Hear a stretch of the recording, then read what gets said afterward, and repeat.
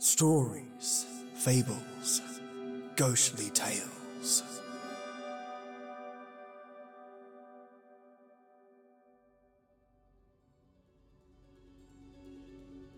Good day, mates. I hope your Friday is going spectacularly, and if you're anything like me, when it hits Friday, I'm already in chillax mode, drinking tea and thinking about how I get to enjoy the weekend to come. Today I have for you brilliant people 3 stories. Our first is titled Aria's Eyes, a tale of mystery and intrigue. Your second tale is Digression of Will, a tale involving the war and the toll on the mind that it has on those in the thick of it. And lastly, The Doctor is Waiting, a tale of an experiment gone wrong. Disclaimer: Digression of Will covers the war in a somewhat graphic detail, and I purposely did not go over the top with the sound effects, as I felt it was a little too on the nose. For those of you who are listening and have loved ones involved in any action like this, there is a fine line between a story and reality at times. I didn't want to blur the line. So out of respect, I want to let you all know, please listen with caution for that second tale. Now, turn up the lights, turn up the sound, and get ready for something different. Aria's Eyes. What began as a foggy morning turned a sinister corner, following the mail I received. Within this small, unassuming box, I pondered the regents of my clockwork, slowly grinding to a halt. This box, however, is not the culprit. I took the box in hand and tossed it aside without a moment's hesitation, expecting some useless knick-knack or some unnecessary piece of garbage I've come to expect. However, upon second glance, I noticed the name of a sender I could not possibly have expected. Under hazy light of dawn's first break, crashing through the doorway, I read silently, Aria Weiss. As one can discern, this worried me greatly. While not family, this young lady was dear to me, as a friend at least. The package loomed in my hand, as all other thoughts evacuated my mind. Something between paranoia and displacement replaced them. With a swift motion, the box popped open on both sides, enabling me sight into its contents. Here we find the culprit. As the box splits open, there are 2 items held within its bowels. An envelope, relatively cumbersome, at one end and filled to bursting with yet unidentifiable papers. The other is a book, a thick, leather-bound book clasped by a tiny padlock in the shape of a heart. Staring deeply into that box, an overwhelming sense of trepidation washes over me. As I slowly lift the book from the box, I gaze at its fine workmanship, its exquisite leather, and its lovely iron accenting. A heavy thing of times much older, or at least made by hands not accustomed, or pretended very well not to be, to today's manufacturing circuit. I lay the book aside, as the clock on the wall remains my only reminder that time still exists. However, as I touched the paper constructing the envelope, time seemed to stand still. A moment became an eternity of blood draining slowly from my face. In a cold sweat, I swallowed hard. What could possibly be contained within? I ran my finger along its fold, hoping that this sense of dread would be all for naught. Perhaps this is the money she owes me. Perhaps this is some kind of joke. Perhaps... I unfold the envelope to find photographs. No fewer than 1 dozen, but strange and blurred, as though taken with shaking hands and developed with faltered body, stressed with fatigue. There was always something going on with Aria, related to photography. I have no doubt that she took and developed these photos within her home, but for what purpose? And why send them to me? I realize These photographs were taken from inside her home. The hair on the back of my neck turned up as I looked at them closely. The doors and windows, boarded from the inside, mirrors broken, shattered against their will.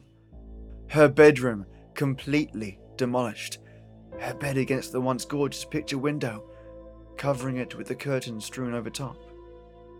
The walls scratched and torn, furniture no less than smashed or broken, pieces of wood, shards of glass, hunks of indescribable mangled metal, all indiscriminately littering the floor and corners. Repulsed, I look away from the photographs. I looked again to the book on the couch beside me. I then pondered the weighty envelope, now devoid of its other occupants. I picked it up as a pair of minuscule keys fell into my hand, each shaped of a heart and made of iron, matching the leather-bound tome beside me. I snatched up the book and attempted to remove the padlock. I felt my gut wrench. A flash of every photograph echoed in my recent memory as the lock opened with a soft click. I removed it and unraveled the thick leather strap binding the hardback together. Its pages free. They opened to the first page. Her diary lay in my hands. Some hours passed, detailing meaningless facts and figures, notes of the weather and what games she played. She is a notable video game journalist, after all. Her thoughts and opinions matter much to some people. I grew somewhat bored of the dull, listless droning of hating this game, adoring another. Break the monotony with something medical, but altogether leaving my thirst unquenched. I had begun to believe that this was indeed some kind of joke. But I was unfortunately incorrect, as I reached a section of a diary dating of around 3 months prior to receiving this package. The diary. The most notable factor leading into the diary entries that catch my attention is the mention of her publisher requesting a review of Amnesia: The Dark Descent. She does not mention where the game originated, simply that somewhere thereabout of a week transpired between her finishing this game and the first diary entry. I did not connect the dots on this fact until having read all the entries and re-indulging myself in the prior weeks and days. Day 1. My dream of night past disturbed me. I cannot explain what I saw nor heard. However, before I awoke, I saw what I can't justify describing as an image of myself in the mirror, staring in 2 directions, both into and out of the mirror. I felt as though both were me, but neither was me. Simply an expressionless stare, but I dared not move because I knew not which was the real me. By automation, however, I reached for my lipstick and wrote heavily across the mirror, "I can see you." I did not notice the writing, however, until I had seen it for myself. My question remains, which self wrote the message, and which read it? Day 4. Another mirror dream. I seem to be encircling treacherous phantasms of incomprehensible boundaries. I feel my heart sink of tedious beat within my chest as I feel my mirrored self staring back at me, incapable of deduction for where I stand, the side of which I want myself to be, or the side which stares at me. If I could discern which is the real me, I may understand better the purpose. It occurred to me as I read that this strange dream seemed to be a reoccurring theme in days to come. Her handwriting became more frantic and hurried as the days progressed into this spiral. This leads to a period of sleep deprivation due to night terrors.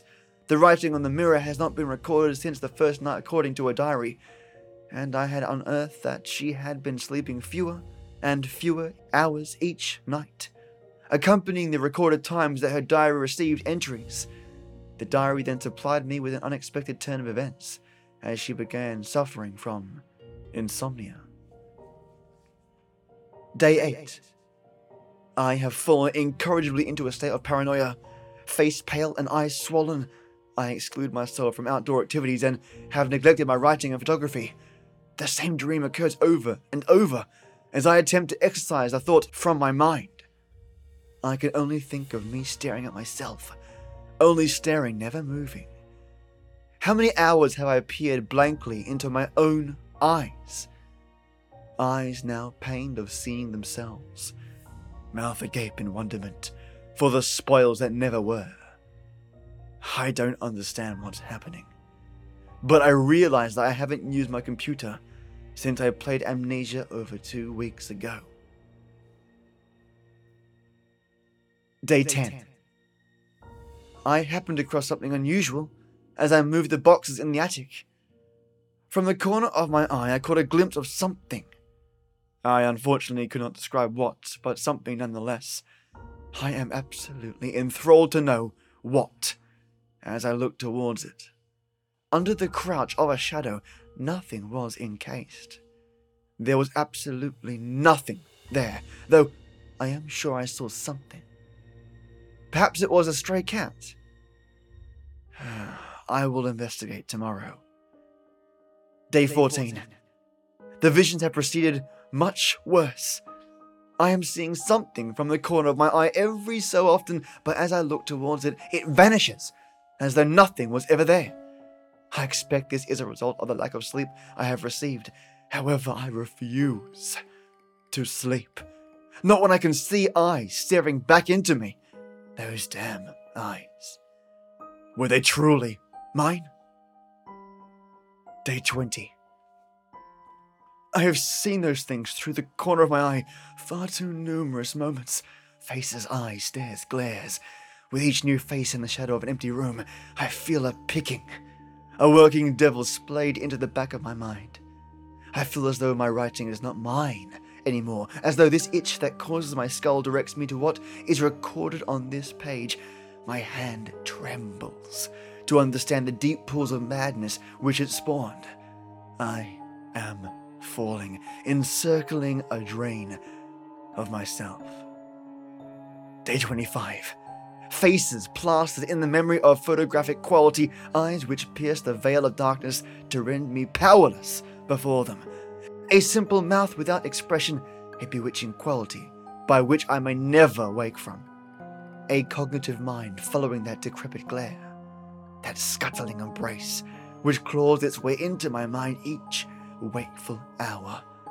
All of which are simply gone, without warning, trace, or trespass, as my eyes hope to meet theirs. But of course, as those eyes crawl across me, through me, I feel their grasping looks, and hope never to cross expressions.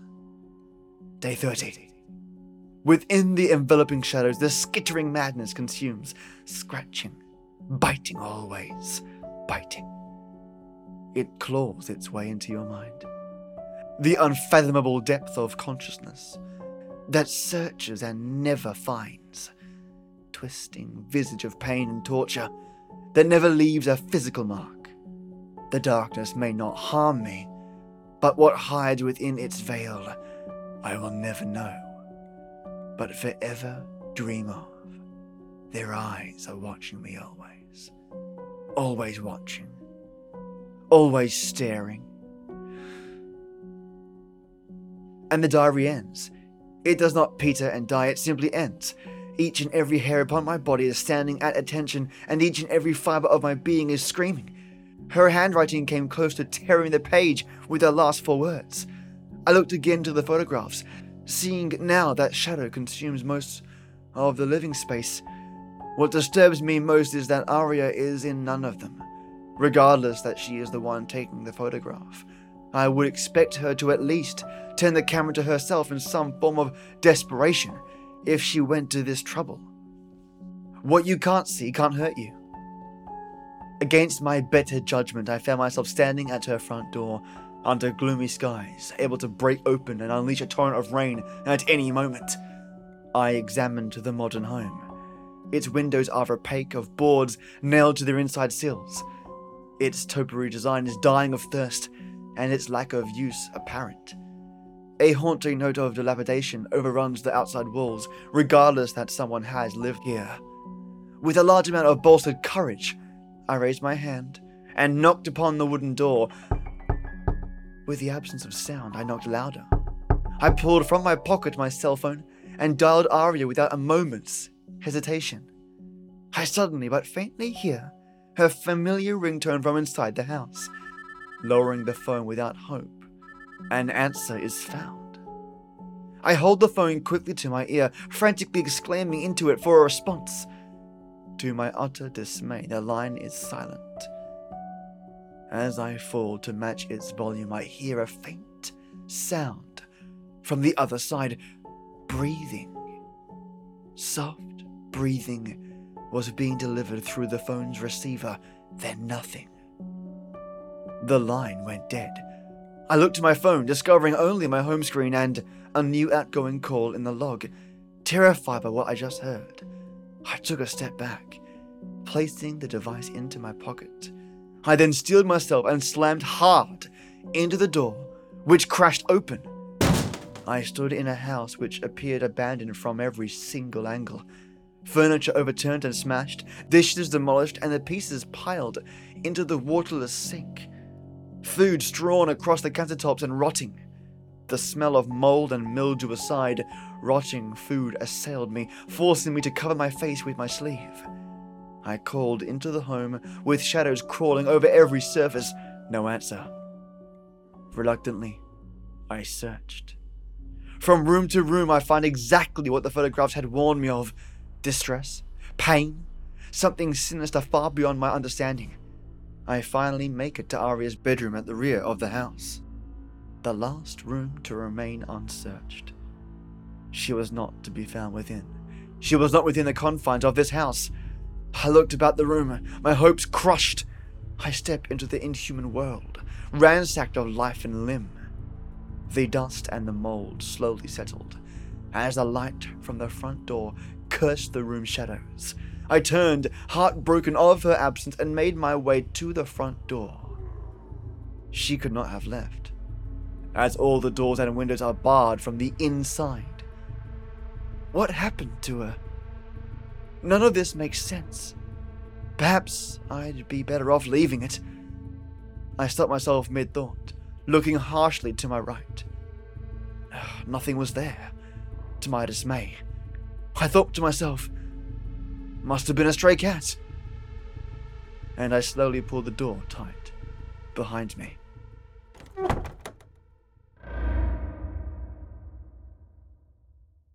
Digression of Will. July 1916. I'm not sure of the exact date. I don't even know why I'm writing this letter. My wife Martha died of her illness only days after I left, and my parents died when I was young. I was an only child. From what I can remember about my parents, my mother couldn't bear bringing up a kid, and my father never even wanted me in the first place. Due to my wife's illness, we didn't want to risk having a child. We would wait until she got better. I miss her so much. It was the only reason I ever enlisted in the stupid war for the war bonds, and we needed the money for her treatment. Now she's gone and I'm still here. So why in the bloody hell am I writing this? It may be for our own sanity. The chances are no one will ever see this except me. I don't expect anyone to make it out of here alive. There are only about a dozen of us left after that fight, and those German bastards are getting closer by the minute. I don't care about any of the soldiers left in front of me.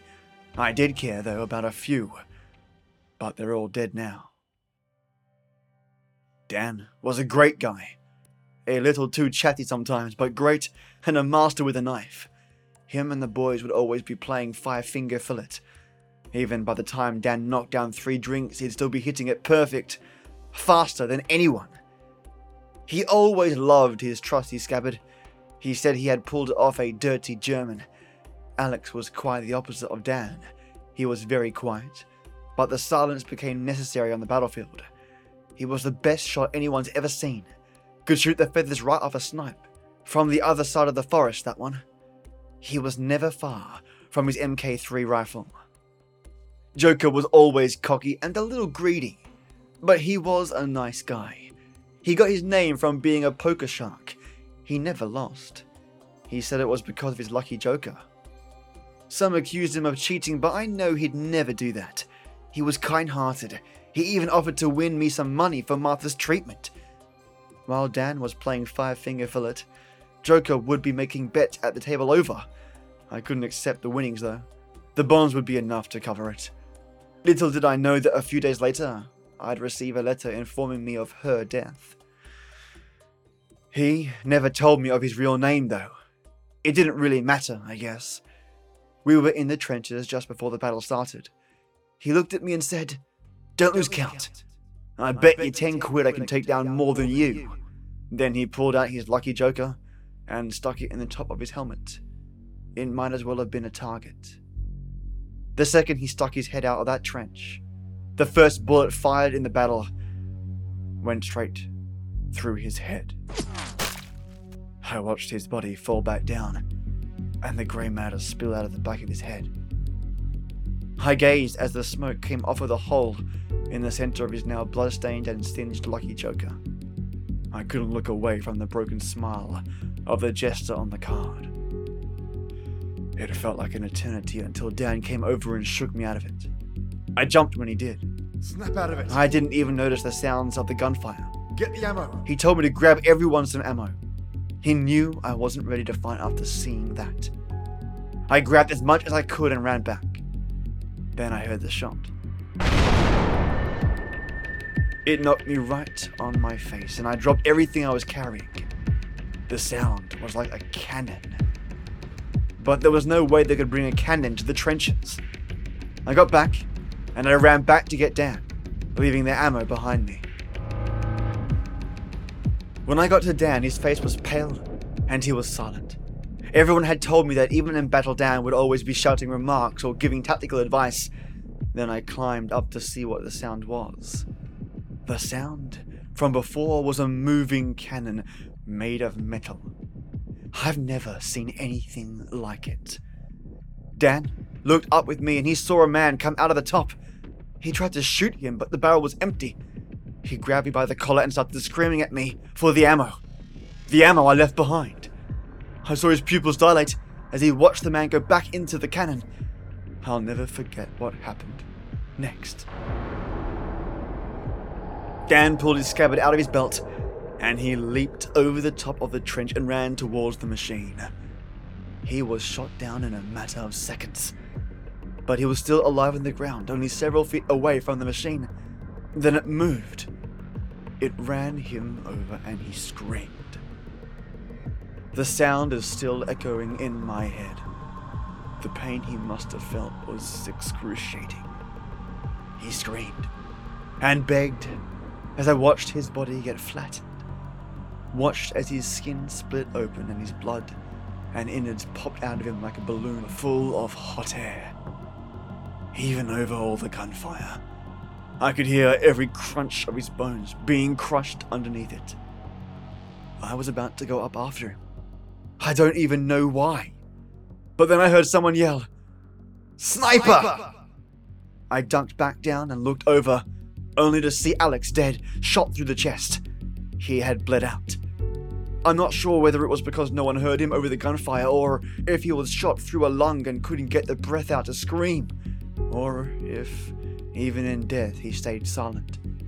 But no one had come to help him. I ran back into the bunker, and now here I am, writing a letter that will never be seen. I'm looking around right now, and I can't hear anything except Dan's screaming, ringing in my head. The walls are pushing closer. I was watching the corner, listening to a soldier mutter to himself. The others were trying to calm him down. The muttering became clear to me, though. It sounded like German. It was German soldier, a spy. So I picked up a rifle, and I shot him right in the heart. The others came at me. The ones who were trying to calm me down, they tried to grab my gun. Then I realized they were all German soldiers. So I killed them. All of them. I killed them. I picked another gun off the ground and shot another in the head. His brain matter spilled on two of them, and they stood there in shock. It gave me the opportunity to snap one of their necks and stab the other in the chest, just as Dan showed me. He was still breathing when he hit the ground. So I picked up one of the guns and beat his head in with the butt of the rifle. With each hit, his choking got quieter, and every squish made me more calm. Until it wasn't even recognizable as a human head. I heard Dan screaming in my head, to come save him, so I'm going. I have 1 bullet left.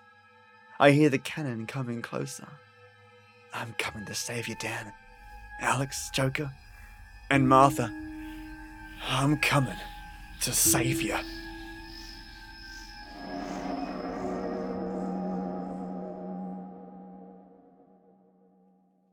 The doctor is waiting.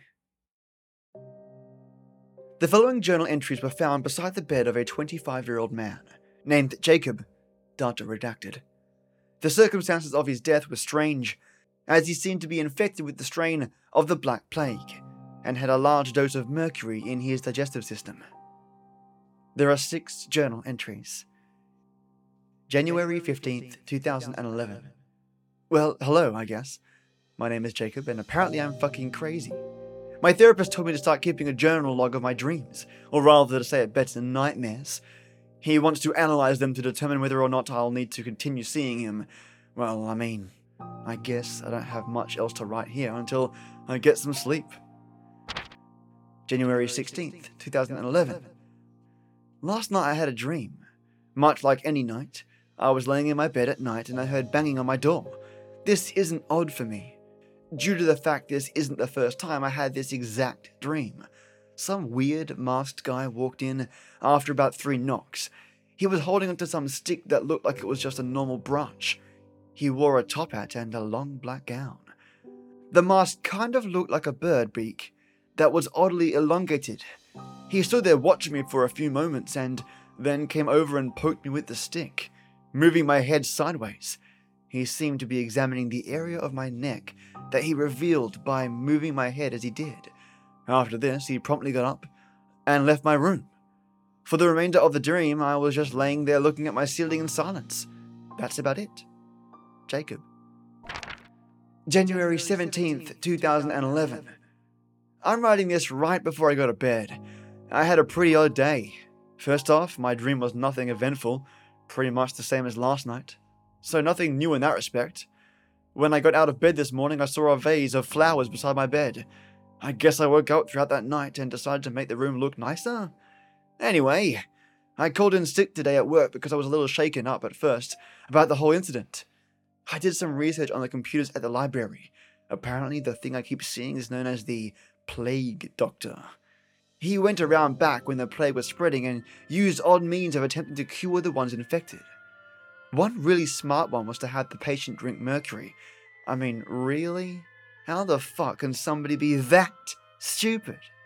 Ah well, I'm gonna catch some sleep. Jacob. January 18th, 2011. Today was really fucked up. I woke up and saw a dark ring on my shoulder, and I felt like shit. I went to the bedroom and puked for a good 5 or so minutes. The dream last night, it was even more odd. This time, instead of simply poking at me, the thing took its gloves off and touched me. In fact, where he touched me was where the ring later developed. It was creepy as hell. I'm gonna call in sick today and do some research as to what I might have. Jacob. January 18th, later that day, 2011. Okay, I'm scared right now. The only thing I can find as to what this might be is the actual Black Plague. I thought that shit died out or something. I don't know what to do. If I go to the doctor, they'll probably just keep me there until I die. And I don't want that. I take pride in my freedom, and like hell am I going to give it away now? I spent so many years alone. No, I'm not going to the doctor. That's not an option. January 19th, 2011. I can barely write anymore. Last night's dream was on a whole new level than my previous dreams. It felt like it was real this time. Guys, I don't think I'm dreaming anymore. This thing is real. What it's doing, it's real. This thing, it's really here.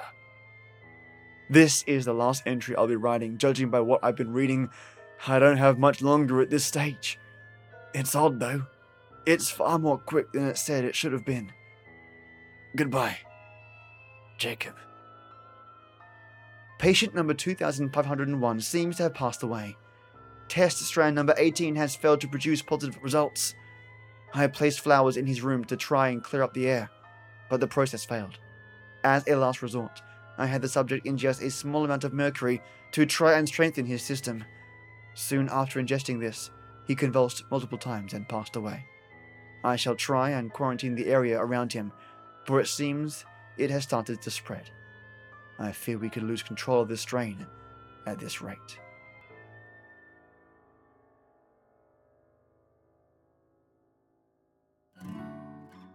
Well, you lovelies, I hope you enjoyed all 3 tales. Ari's Eyes was quite different, and I haven't done a cliffhanger episode in some time. It can leave people a little empty, but it may warrant a re-listen to pick up on what's going on there.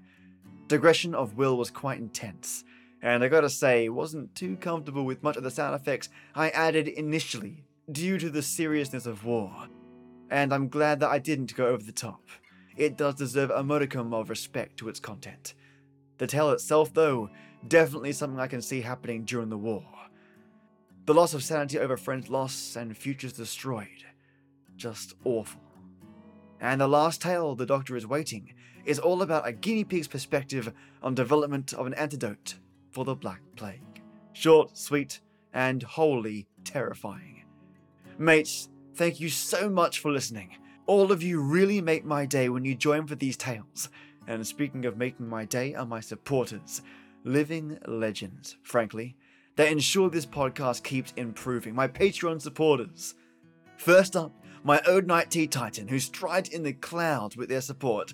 Maya, mate, you put the bounce in my step every single month, and thanks to you, my administrative cost for the year is covered in 2 months of your support. You are a godsend. Thank you so much, and your support will never be forgotten. My White Tea Warlord, Lee Bauer, the living legend that spearheads this podcast into being what it is, all about the audio, sound effects, music, and more. Thank you, Lee. Your support lets me flex my editing and audio muscles, and both yours and my support has brought new music and special effects into today's episode as well. Thanks, mate, for your awesome support. And the blood that pumps in this podcast's veins, my Earl Grey enforcers, Chad Warren, Just Heather, Paige Marcini, Peter Raffelli, Tasha Moncrief, Christina Boyd, Divided by Zero, Dolphin and Cow, Michelangelo Yacone, Tea Time Drinker 1, and Sulstra. Mates, thank you all for your support. And I'm sure you've figured this out already, but you put a smile on my face every time I get to read out your names. Have a kick-ass weekend. Stay brilliant, which isn't hard for you lot. And as always, till next we meet.